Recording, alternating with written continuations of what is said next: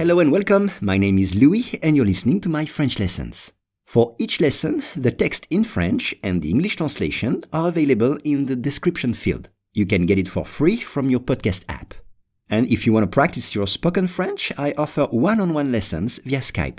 For more info, please contact me at logokala, Logokala @hotmail.com.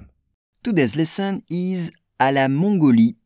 Les États-Unis vont rendre à la Mongolie plus d'une douzaine de dinosaures illégalement passés en contrebande. Once again, les États-Unis vont rendre à la Mongolie plus d'une dizaine de dinosaures illégalement passés en contrebande. On commence avec les États-Unis, the US, les États-Unis. Vont rendre, c'est-à-dire rendre dans le futur, à l'avenir. Ils vont rendre, they are going to, ils vont rendre. Return, rendre, c'est-à-dire donner, redonner. On prend quelque chose et on le rend, on le donne à celui à qui on l'a pris. C'est ça, rendre, to give back or to return. Exemple, merci de m'avoir prêté ton stylo. Maintenant, je te le rends.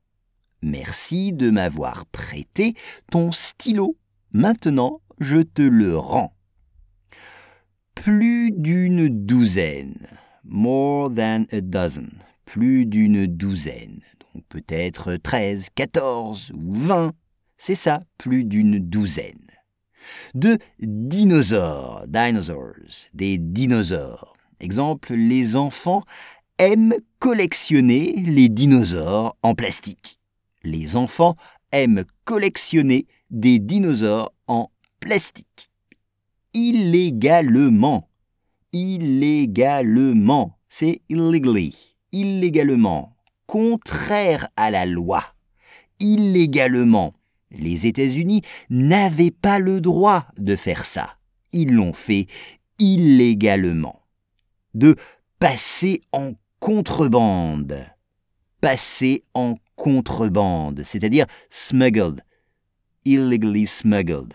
Passer en contrebande, c'est-à-dire faire traverser une frontière à un objet sans en avoir le droit. C'est ça, passer en contrebande. Et regardez comment ça s'écrit dans le texte.